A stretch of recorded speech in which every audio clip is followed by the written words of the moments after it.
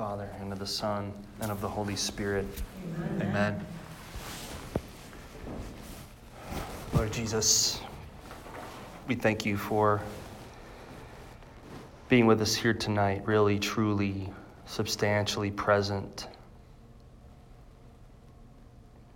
We are looking for a Savior, one that we can see and know and touch, who dwells in the midst of us.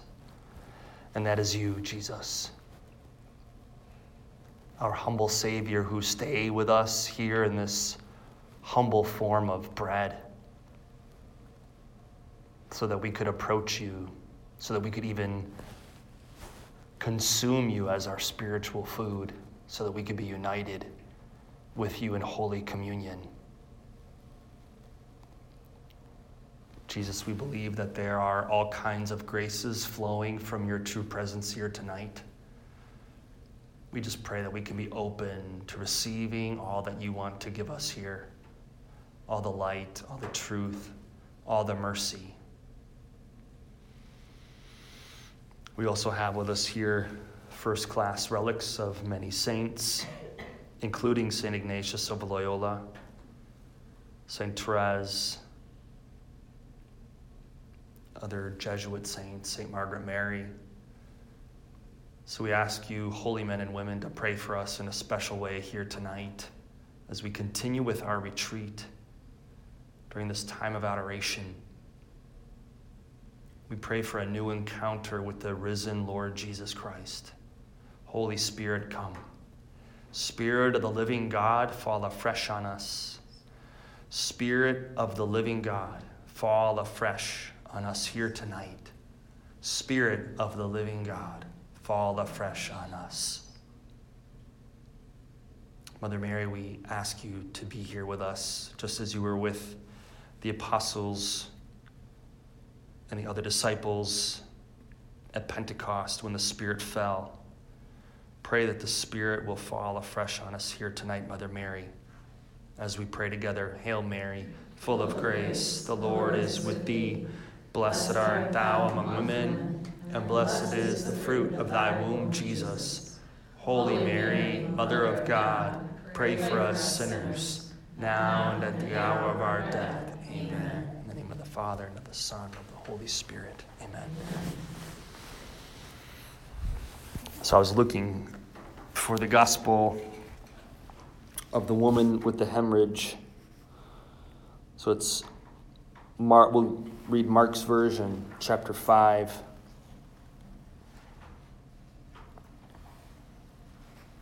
Verse 21 and following. Mark 5:21. When Jesus had crossed again in the boat to the other side, a great crowd gathered about him, and he was beside the sea.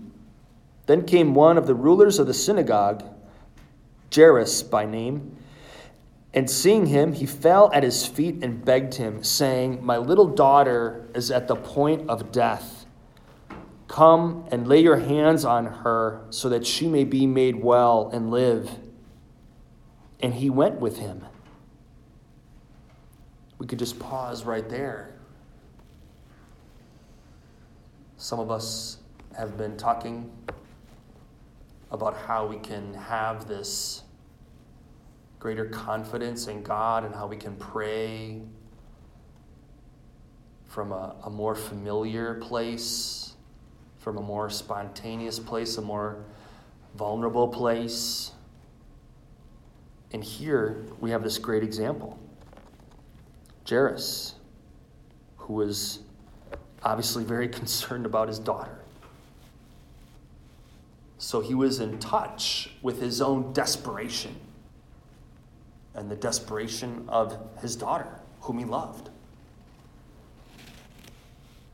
And so sometimes it just helps to ask God to help us get in touch with our own needs, our own desperation, if you will, our own desire for healing and for peace.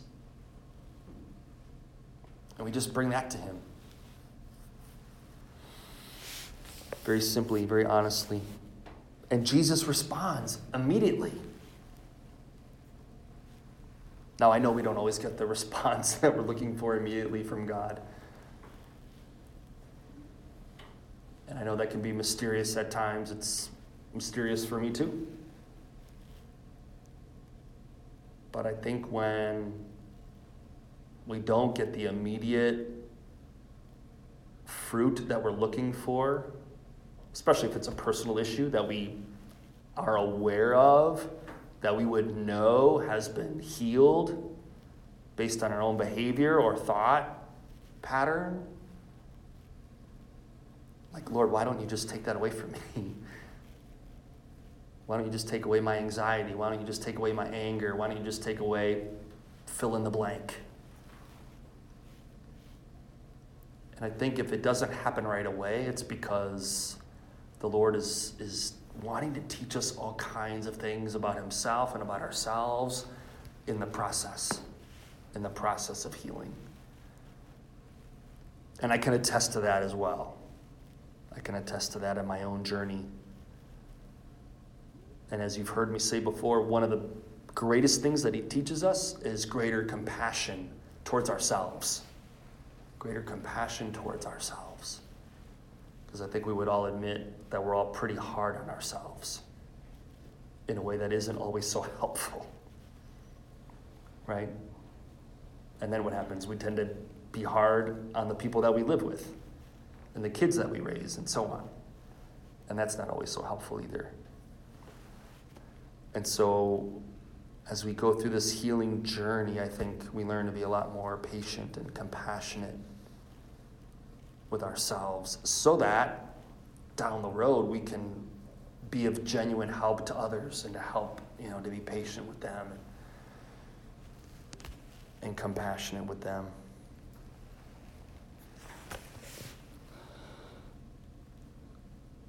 And a great crowd followed him and thronged about him. And there was a woman who had had a flow of blood for 12 years and who had suffered much under many physicians and had spent all that she had and was no better, but rather grew worse. Okay, so here's a woman who for 12 years was struggling. She had heard the reports about Jesus and came up behind him in the crowd and touched his garment. For she said to herself, "If I touch even his garments, I shall be made well." And immediately the hemorrhage ceased. And she felt in her body that she was healed of her disease. And Jesus, perceiving in himself that power had gone forth from him, immediately turned about in the crowd and said, "Who touched my garments?" And his disciples said to him, "You see the crowd pressing around you, and yet you say, 'Who touched me?'" And he looked around to see who had done it. But the woman, knowing what had been done to her, came in fear and trembling and fell down before him and told him the whole truth. And he said to her, "Daughter, your faith has made you well. Go in peace and be healed of your disease." Daughter, your faith has made you well. Go in peace. So sometimes the Lord is just looking to have us grow in faith and grow in desire. So Jesus, as we've been saying, we believe, please increase our faith. Pour out a fresh outpouring of faith here tonight.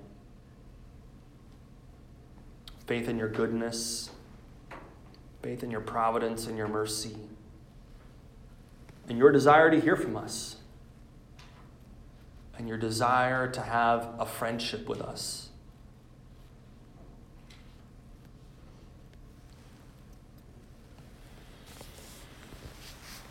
While he was still speaking, there came from the ruler's house some who said, "Your daughter is dead. Why trouble the teacher any further?" But ignoring what they said, Jesus said to the ruler of the synagogue, "Do not fear, only believe." Do not fear, only believe. And he allowed no one to follow him except Peter and James and John, the brother of James. When they came to the house of the ruler of the synagogue, he saw tumult and people weeping and wailing loudly. And when he had entered, he said to them, "Why do you make a tumult and weep? The child is not dead, but sleeping." And they laughed at him. But he put them all outside and took the child's father and mother and those who were with him and went in where the child was. Taking her by the hand, he said to her, "Talitha kumi," which means, "Little girl, I say to you, arise." And immediately the girl got up and walked, for she was 12 years old. The same amount of time, the same age, the same amount of time that the woman was suffering her hemorrhage.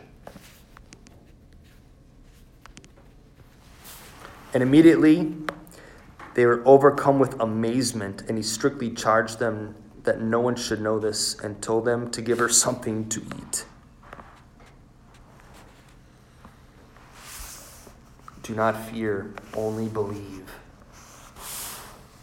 So again, Jesus inviting us to trust him, that he's got us, that he knows what's going on. There's just a lot of moving parts sometimes that God is wanting to put into place. It's like a big puzzle. But I think sometimes we think of that puzzle as one-dimensional, like a typical jigsaw puzzle that we put together on a table. One-dimensional, right? But I think this puzzle is three-dimensional. There's lots of moving parts.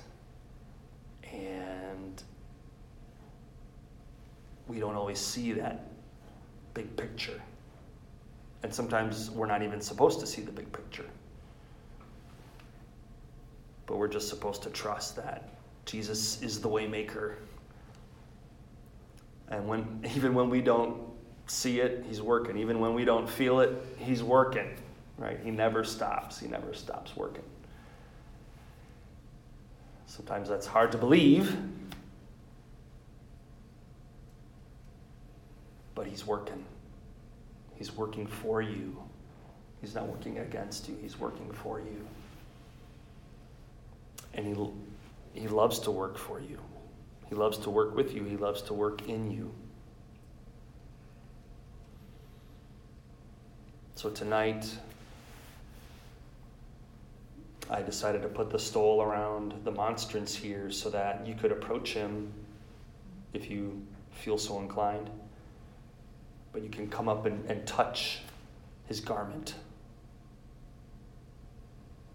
and pray to have this encounter with Jesus, an encounter in faith and in expectation.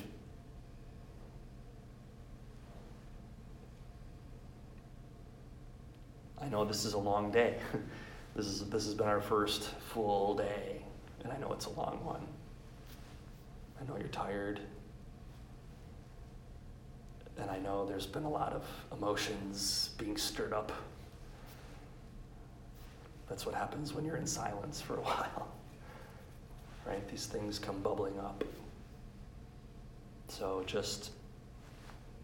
you don't have to even figure them out here tonight. You don't have to make sense of it, but just offer it to the Lord.